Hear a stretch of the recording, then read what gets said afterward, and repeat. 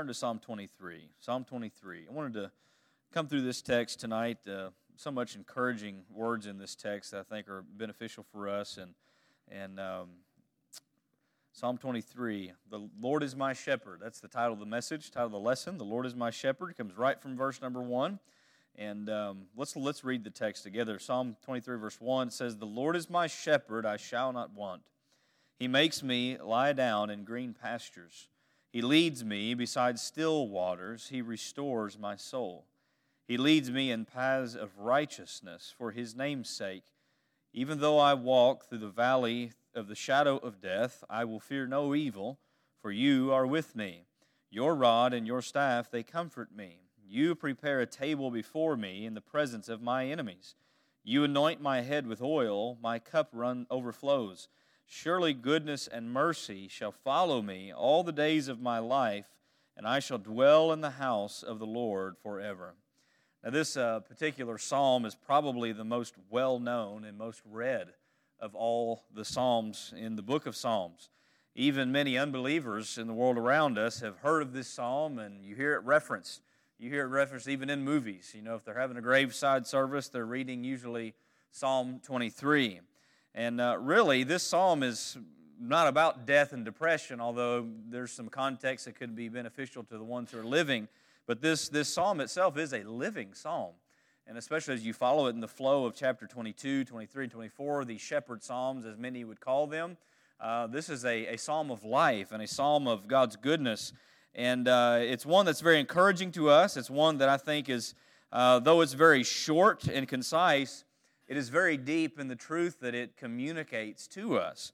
And so we're going to look at it together tonight. It's something that's edifying to the people of God. And one reason it is because we're the sheep of God, aren't we? As His people. And He is our shepherd. And so as His sheep, we can easily be drawn away in our hearts and different directions through the things of the world around us. We can easily be overcome by fear, worry, anxiety, doubt, temptation. But our shepherd wants us to remember who we are and who He is. And so we're going to look at this just for a moment tonight. Just point out some brief things. It's not going to be an exhaustive exposition of all that we could bring out, but I want to bring out a few things that would just give us an overview of this psalm. Notice with me, number 1 tonight, the person who is the shepherd. The person who is the shepherd. And who is the shepherd? I point this out for significance. Why don't you see that God Almighty is the shepherd of His people? God Almighty is the shepherd of His people. Now look at verse 1. He says, this is David writing, he says, "The Lord is my shepherd." Now I read that and I just have to pause and ponder on just that truth alone. The Lord is my shepherd. That statement alone is full of comfort and gives us great confidence. You say, well, why is that? Because of who the Lord is and the personal relation that this applies to the believer and who we are in relation to Him. So you remember David is writing this psalm. He's an Israelite. He's one of God's chosen people under the Old Covenant. But he wasn't just an Israelite outwardly, was he? He was also an Israelite inwardly. And that's very important when you look at the Old Testament and the New Testament, because that just because you were born an Israelite didn't mean that you were saved and going to heaven. One had to believe. One had to have faith. And so this is where we see that principle taught in the New Testament and in the Old, because many Israelites were unregenerate because they did not know the Lord by faith. But David does know the Lord by faith. And this is significant because this is who his shepherding act and application applies to. It is the people of God. It is His own people. So here's what we see with this. In this sense, he plainly acknowledges the Lord as his shepherd. And who is the Lord in this? He is God. He is God. And as God, He is infinite in His characteristics and His attributes and all that He is perfect. And so He's the very epitome of what a perfect shepherd would be. We don't have a shepherd over our lives that is flawed in any way. Every kind of earthly shepherd that we may think of in this world is flawed in various ways. Spiritually, but also you think of even physical shepherds, they're flawed. So God here, we see who He is as our shepherd. The psalmist said in Psalm 100 in verse 3, he says, "Know that the Lord, He is God. It is He who made us, and we are His. We are His people and the sheep of His pasture. Now, I, for one, love that imagery. I love the imagery of the shepherd-sheep relationship because there's a lot of application and things that you learn from it as you come through this psalm. And so when we think of the imagery of sheep and shepherd, we know that sheep desperately need a shepherd, don't they? Sheep can't really survive on their own, can they? If you look at the natural comparison of sheep are very weak animals. They are helpless animals. They easily wander astray, putting themselves in danger. And when I think about sheep and how they are, it sounds a lot like a description of me. I don't know if you've seen the video on Facebook, but there's a video of this guy rescuing a sheep from a ditch, and it's a steep ditch. He pulls him out. He's pulling him out. He pulls the sheep out, and the sheep's out free. The sheep runs and prances off and jumps right back in again. and it's a hilarious video because some have edited it and said, "This is me when God rescues me," and then you know how I'm so foolish to do the same thing again. But that's how they are. That's how we are. We, like sheep, we're weak and helpless in and of ourselves. How prone we are to wander astray by our own flesh and by the allurements of the world, or be downcast by the things that we see going on in the world. We need a shepherd who is capable and compassionate and is committed to the sheep. And God Himself is that shepherd. He is the perfect shepherd. He is committed to His sheep. You know why He's committed to His sheep? Because He has chosen His sheep from eternity past. He has redeemed His sheep in redemptive history. And He will see to it that His sheep are with Him all the way into their eternal home. Jesus said it this way in John 10:11. He said, "I am the good shepherd. The good shepherd lays down his life for" who? The sheep. The sheep. Now understand that not all are sheep. Some are goats. Goats don't turn into sheep. Sheep are sheep that need to be rescued. And so not only are we purchased by Christ with His redemption, but we see with our shepherd that He's also very personal to us. And this is something that really touches me when I consider this, is that we're not like one sheep among many sheep just blending in with no real recognition, right? We look at a crowd and you just see a bunch of faces, but you don't know them, you're not close to them, you know there's just a bunch of faces. That's not how it is with God. God is very personal and intricately woven into the individual lives of every single one of His sheep. And think about the billions of sheep that God has. It's probably more than billions, but you just think about living at one time on earth, millions, I say, all over the world, and wherever they may be, Africa, Russia, or wherever, here in America, and God is the same shepherd over each and every one of them as He is of us. And He's simultaneously, intricately involved in their life, caring for them as a shepherd does His sheep. That's comforting for us. That's comforting to us in our life as believers. This is the very personal approach of David that I love to point out. You notice that David says, "The Lord is my shepherd." So if you're saying that statement, you can claim that same thing as a Christian. The Lord is my shepherd. He's not just a shepherd or the shepherd out there somewhere. He's mine. He is my shepherd.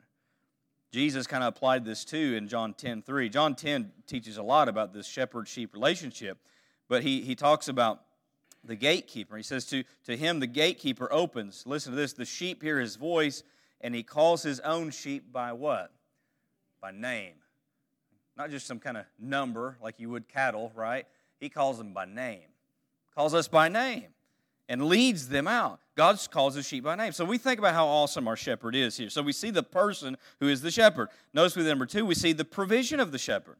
We see more of who He is and what He does on behalf of the sheep. We see the provision of the shepherd. First thing I'll point out about this is that God provides the needs for His sheep. You'll notice that He says, "The Lord is my shepherd, I shall not want." I shall not want. What does it mean to want?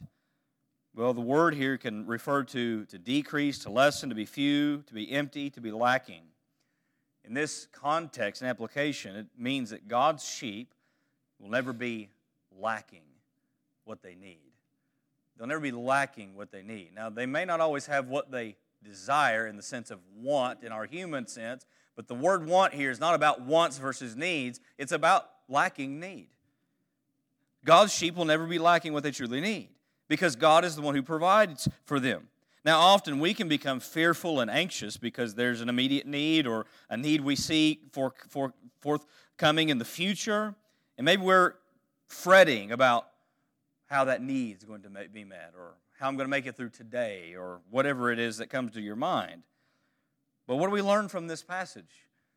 We ought not to fret because of who God is as our shepherd. He plainly tells us, we're His sheep, we shall not want with Him. David also said this in Psalm 37:25. He said, I have been young and now am old, yet I have not seen the righteous forsaken or his children begging for bread. That's an application to the Lord's provision. Jesus teaches plainly on this. I know I've preached this passage last year sometime, but let's just read it for reference sake. Matthew chapter number 6. Matthew 6 and verse 25 through verse 34. Matthew 6 and verse 25 through verse 34. This one's a great text when it comes to worry and about needs and anxiety about future and different things of that nature. But Jesus teaches here, He says, therefore I tell you, do not be anxious about your life, what you will eat or what you will drink, nor about your body, what you will put on. Is not life more than food, and the body more than clothing? Look at the birds of the air. They neither sow nor reap, nor gather into barns, and yet your heavenly Father feeds them. Are you not of more value than they? And which of you, by being anxious, can add a single hour to his lifespan? And why are you anxious about clothing? Consider the lilies of the field, how they grow. They neither toil nor spin. Yet I tell you, even Solomon, in all his glory, was not arrayed like one of these. But if God so clothes the grass of the field, which today is alive and tomorrow is thrown into the oven, will He not much more clothe you, O you of little faith? Therefore do not be anxious, saying, what shall we eat, or what shall we drink, or what shall we wear? For the Gentiles seek after all these things. And your heavenly Father knows that you have need of all these things. But seek first the kingdom of God and His righteousness, and all these things shall be added unto you. Therefore do not be anxious about tomorrow, for tomorrow will be anxious for itself. Sufficient for the day is its own trouble. I don't know about you, but I have to constantly remind myself of that passage, right? Because it's easy to get caught up in the world and what life is bringing us, and we're anxious and worrisome about those things. But Jesus is basically expounding what David says in his about the sheep that shall not want. Jesus, what good does it do to be anxious about tomorrow? About what you're going to eat, about what clothes you're going to put on, about how long your life is going to be. Can you add to your life by worrying about how long your life is? No. So this anxiousness, this worry, it consumes a person, and really, it really hinders their life. Spurgeon rightly said it this way. He said, a daily portion is really all we need. We do not need tomorrow's supply, for that day has not yet dawned, and its needs are still unborn. So our natural tendency is to worry about what we are worried about, right? What we're going to have, what we need. But since the Lord is our shepherd, I shall not want. I will have no lack in the moment that I need what God provides. Notice that God provides not only the needs for the sheep, He also provides rest for His sheep.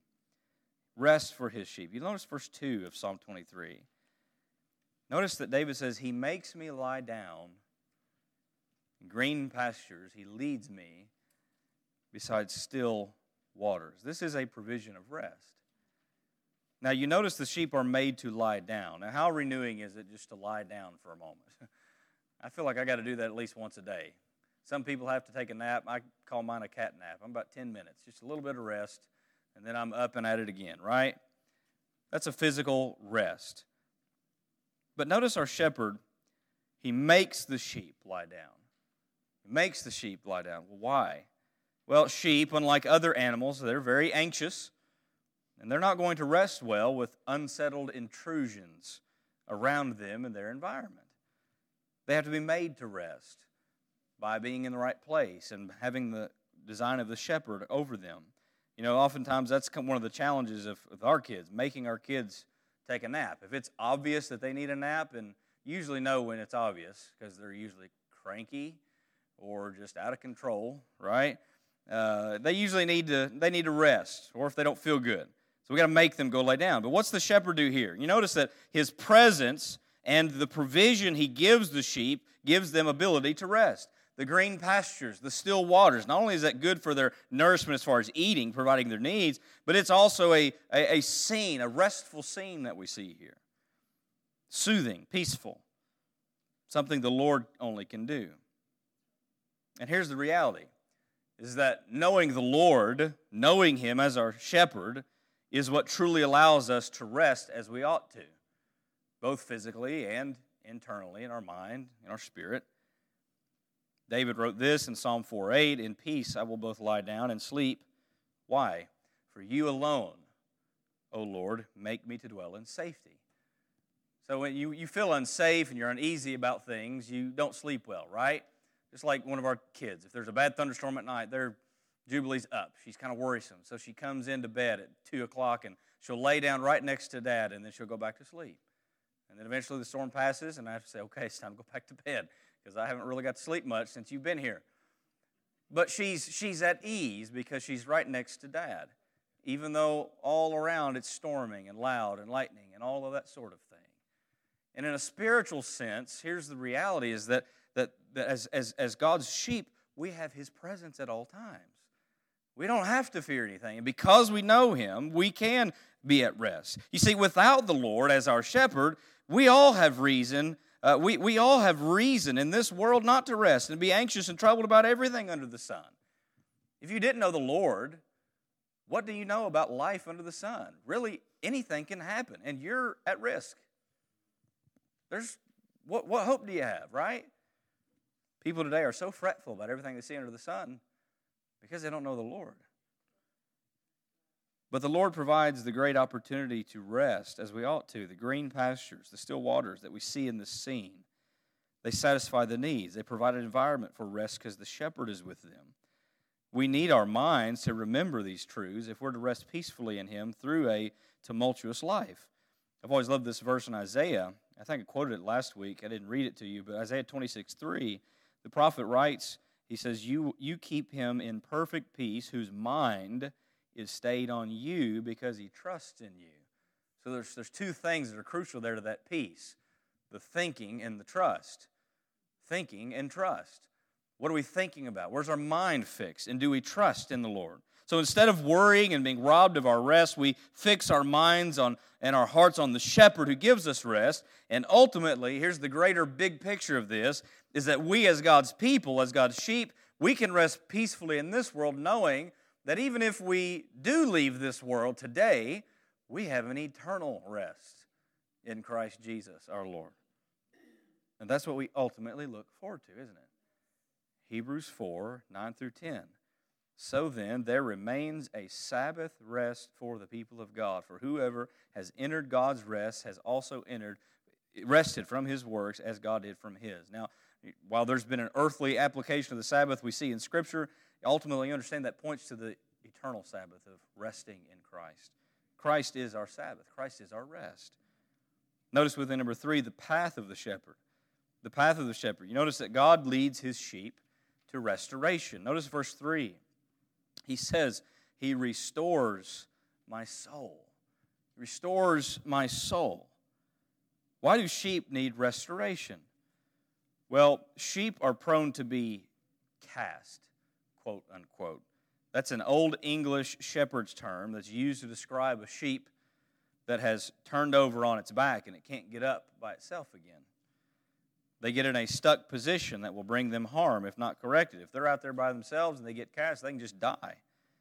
So if a sheep is cast and the shepherd does not arrive, he's in great danger. And often in our life, we become cast. We become stuck in a position, something that's hurtful to us or damaging to us. It could be that temptations of sin have gripped us and we feel cast, we feel stuck because we're weighed with guilt and we're weighed with shame and even discipline. It could be that trials have stricken us and that's caused us to be cast. We feel stuck, we feel on our back and unable to get up. But our shepherd seeks to restore his sheep back to their feet so they can continue walking with him as they ought to. David said it this way in Psalm 42:11. We know he went through many times where he was troubled and felt stuck through his trials. He says, why are you cast down, O my soul? And why are you in turmoil? Why are you in turmoil within me? He says, hope in God. Hope in God. For I shall again praise him, my salvation and my God. See, when you find yourself cast down, you feel cast in this position, we're called to call on the shepherd because he's the one who restores. He brings new life to us. Not in the sense that we're getting saved again, but there's renewal in our mind, in our heart, and our focus. Could be that sin has cast us down. What should we do when we think about our sin and how weighty it is? I'll tell you what to do. Run to Calvary. Look there. Look there. If you think your sin is too big to be done away, you're wrong. Look to Calvary. You see, Christ there at the cross, Christ, the good shepherd, as we read in John 10, laid down his life for the sheep, bearing their iniquity on the cross. And he bore all of their iniquity, not just some when you were at this age or that age, but all their iniquity, past, present, and future. I'll never be able to fathom that. Can you? The fact that Christ bore every sin of the life of Joseph Allen on himself 2,000 years ago. He bore it all. And so since he's paid for your sin with his blood, he's guaranteed your forgiveness. And so while we are attributed righteousness, the moment we're converted, we're righteous before God, you understand we're still going to struggle in our flesh and sin in our flesh. There is still forgiveness for those things. 1 John 1:9, John wrote to the Christians, if we confess our sins, he is faithful and just to forgive us our sins and to cleanse us from all unrighteousness. Do you feel cast down in sin? Come afresh to the fountain filled with blood that flows from Emmanuel's veins, and know the joy of forgiveness of your sin when you feel cast down. Repent of it and rejoice in the forgiveness that he gives. William Bridge rightly says this, let not your sense of sin quench your joy of pardon. And I think that does happen quite a bit. There is great joy in the pardon he gives. Letter B, God leads his sheep to righteousness. Notice verse 3, the second part here, what does he say? He says, he leads me in the paths of righteousness for his name's sake. Our shepherd's always going to lead us towards the path of righteousness. If you're headed towards the path of unrighteousness, you're not following the shepherd like you ought to be. So you can't claim, well, I'm following God and I'm living in sin. No, you're not. No, you're not. There are a lot of people that convince themselves of that today, that they think, well, I'm just fine. I'm a Christian. I got saved a long time ago, but God's fine with this. No, he's not. The way of righteousness is the way in which we're meant to go. It's the plain way before God's sheep. But our problem is we are predisposed not to follow such a path, are we? Our flesh yearns for the unrighteous way. The hard way, if you would say. If you find yourself wandering that way, we need to take note. Because this is how humanity got into trouble in the first place. Isaiah 53:6, the great passage on Christ's death, says this, all we like sheep have gone astray. We have turned every one to his own way, and the Lord has laid on him the iniquity of us all. That was the original problem. But praise God that Christ has called his sheep back into himself through his sacrifice, through the gospel, and he leads them in the way that is righteous. He says in John 10:27, my sheep hear my voice, and I know them, and they follow me. Sheep know the voice of their shepherd. So in our Christian conversion, understand, I mentioned this, God has not only imputed to our account the righteousness of Christ before him, but he is also working in us, in his sheep, to live righteously by his grace through this life. He has changed us. He is molding us more into the image of his Son. And I, for one, am truly thankful the Lord has not just let his sheep wander without pulling them back. Aren't you? How often have we wandered? Now, sometimes the Lord may allow you to wander so you learn a hard lesson. How'd you enjoy that route? Didn't work out too good, did it? Jonah, I think, is a good example, except Jonah, he was so hard-hearted, I don't know if he ever repented. But he never abandons his sheep in their rebellion. He refuses to let them go. He's paid for them, and he doesn't let go of what he's paid for. He can't do it. It's an impossibility. Brian Chappell said this, when God says, I will never leave you alone, he's not only promising his continuing presence, he is promising holy confrontation when we abandon him. And that is true. I'm thankful for that. He'll guide his sheep to the right path. Notice within number 4, the presence of the shepherd.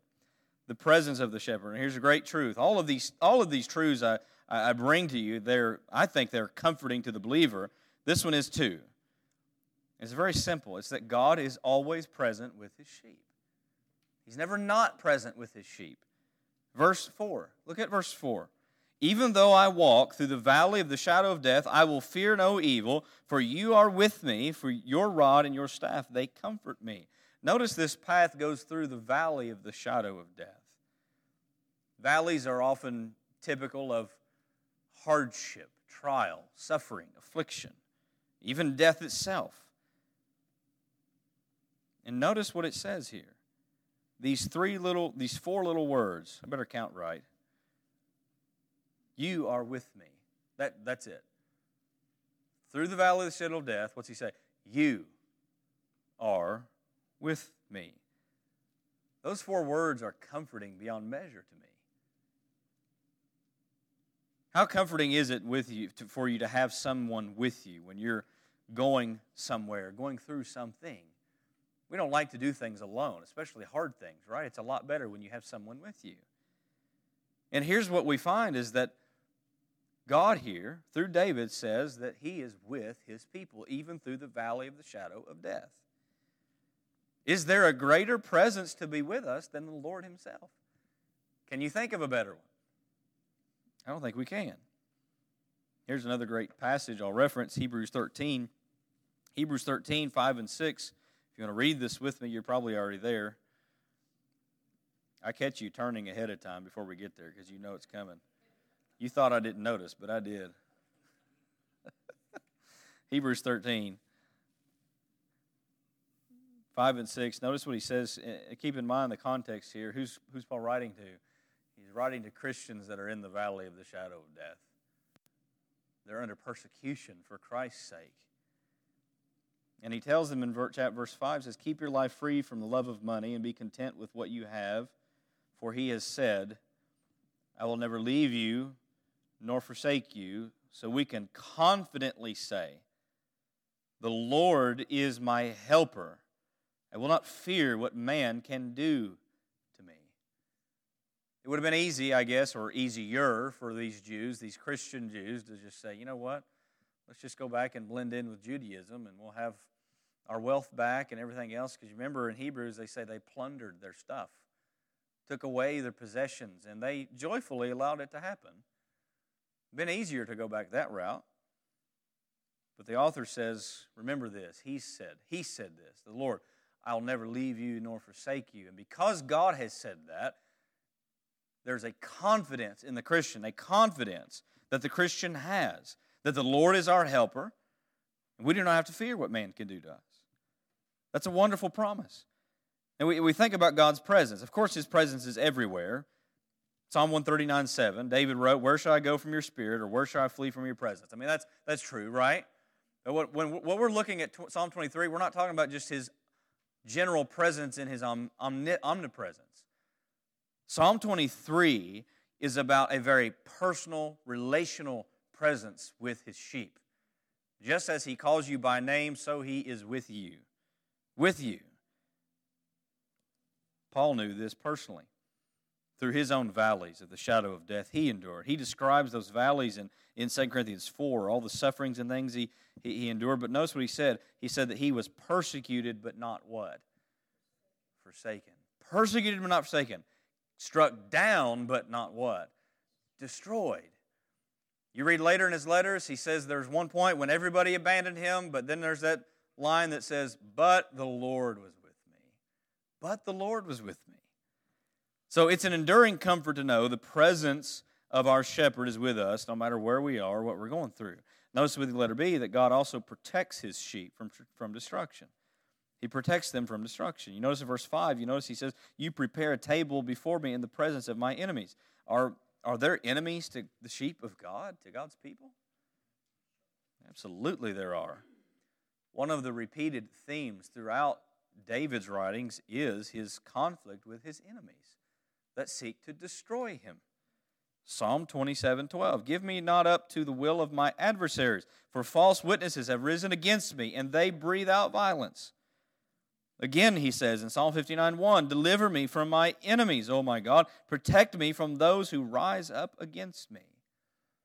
Perhaps you felt the pressure of an enemy in some form, some kind of an opposition, some kind of an oppression. We all do, and why is that? Because we are sheep, and there is a powerful predator at work against his people. I read this last week, 1 Peter 5:8, be sober-minded, be watchful, your adversary the devil prowls around like a roaring lion seeking someone to devour. I don't think it's coincidence that he's pictured as a lion, right? You remember David as he described rescuing his sheep from certain predators? What was one of those predators? A lion, right? And also a bear. And so Satan's portrayed in this way. And what's he seek to do? To devour the sheep. Now, if Satan had his way, sure, he would devour each and every one of us. But guess what? There's something restraining him from doing that. It's called the shepherd. God is the sovereign shepherd. And here's the great truth for you, Christian, that even the enemy, you may be afraid of how Satan might work against you, even the enemy is limited to the sovereign hand of God. He cannot go beyond that. Job is an example of that. God is the one who recommended Job to Satan. You ever wonder about that? It wasn't Satan who said, hey, can I have Job? It was God who said, how about Job? But Job had a limitation. Satan had a limitation by God's sovereign hand. You can only do this, this, and this, but you can't take his life. And we all know how it was for a purpose, a greater good, and we see the big picture of the story with Job. But you understand, the big picture of the story of Job is meant to be a correlation to the reality of life of Christians, that God's sovereign over them, and He's working in them, and all things are working for our good and for His glory, as we see in just a moment. But here's what you and I can rejoice in. We can rejoice that we have a shepherd that watches over us, and He protects us. And lastly, number 5, we see the prospering of the shepherd. 2 quick things. I want you to see that God prospers His sheep according to His providence. You notice that in verse 5, He says, you anoint my head with oil, my cup overflows. See, when the shepherd leads the sheep in the summer, there's usually an increase of some annoying and sometimes dangerous bugs and pests that can do damage to the sheep's health, causing great infection. To combat this, guess what the shepherd does? He applies a certain oil to their head to protect their life and to prosper the sheep, to comfort the sheep. This helps prosper them so they'll continue eating, they'll continue living, they'll continue producing what the shepherd needs. And so God seeks to prosper His sheep in this life. Now understand, this is not a modern-day prosperity form of gospel. The prosperity preachers have hijacked the gospel for their own evil gain. They don't preach a real gospel. But there is such a thing as God prospering His people. Not in the sense that you have your own airplane, but in the sense that He provides for you and cares for you. Listen to John 10:10. Jesus said in that same context with the sheep, He says, the thief comes only to steal and kill and destroy. I came that they might have life and have it abundantly. Abundantly. See, the abundant life can only come from the shepherd, and He blesses His people in this way. Look at this. David says, my cup overflows. It's not just half full. It's not even just full. It overflows. And when we think about that as Christians, we who are saved, we know that God's grace has given us exceedingly above all that we could ever deserve or imagine. Ephesians 1, right? Blessed be God, the God and Father of our Lord Jesus Christ, who has blessed us with every spiritual blessing in the heavenly places. Our cup overflows. Our cup overflows. We think about this quote. I don't remember who said it, but he said, His love has no limit. His grace has no measure. His power has no boundary known to men. For of His infinite riches in Jesus, He gives and giveth and giveth again. I don't deserve salvation, let alone even the daily blessings that He gives us, His protection, His provision, all of it. So we see how He prospers His sheep. But letter B, you notice that God is always good to His sheep, all the way to the end. Look at verse 6. Verse 6 says, surely goodness and mercy shall follow me all the days of my life, and I shall dwell in the house of the Lord forever. Look at what follows the Christian all the days of his life. What are the two things he says follows the Christian all the days of his life? Goodness and mercy. Do you believe that? We should. We experience it in our life every day. Goodness and mercy. Goodness and mercy. And even when times are bad, guess what? We still get goodness and mercy. When you have the worst day of your life, guess what you still are a recipient of? Goodness and mercy. Romans 8:28, it's quoted so often. Every Christian ought to have this memorized as much as they hear it quoted, right? We know that for those who love God, all things work together for good, for those who are called according to His purpose. That's the providence of God. Philip Keller is one who writes on this shepherd psalm quite a bit, but he said this: for the one who is in Christ's care, no difficulty can arise, no dilemma emerge, no seeming disaster descend on a life without eventual good coming out of the chaos. Because that's how God works. He's a God who is our God forever. He is a God who is never going to cease to be our God, and God is good, and He works things for good. Psalm 48:14 says this. David writes that this is God, our God forever and ever. He will guide us forever. And I like how the King James translates it also. It says, for this God is our God forever and ever. He will be our guide even unto death. Death forever means on into eternity. So there we find there's an appointed time. Not only is God good to us in this life, but the greatest goodness of all is the fact that even beyond this life, guess where we're going? We're going to be in His presence. Jesus said in John 14 to His disciples, I'll read this final passage and then we'll pray.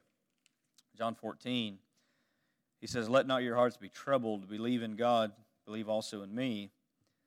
In my Father's house are many rooms. If it were not so, I would have told you that. I go to prepare a place for you. And if I go and prepare a place for you, I will come again and will take you to myself, that where I am, there you may be also. Now, as His sheep, I find great comfort in the fact that He's prepared a place for me. There's a room for me in the Father's house. There's a room for all of God's elect in the Father's house. There's not going to be any empty chairs. So we think about this great shepherd psalm, and it could be expounded so much more deeper. I may someday do that. I may do a series on Psalm 23 itself. But I wanted to encourage you with just a few reminders of who our shepherd is and our relationship to Him as His sheep, and hope that these things will comfort us and encourage us in our Christian life this week.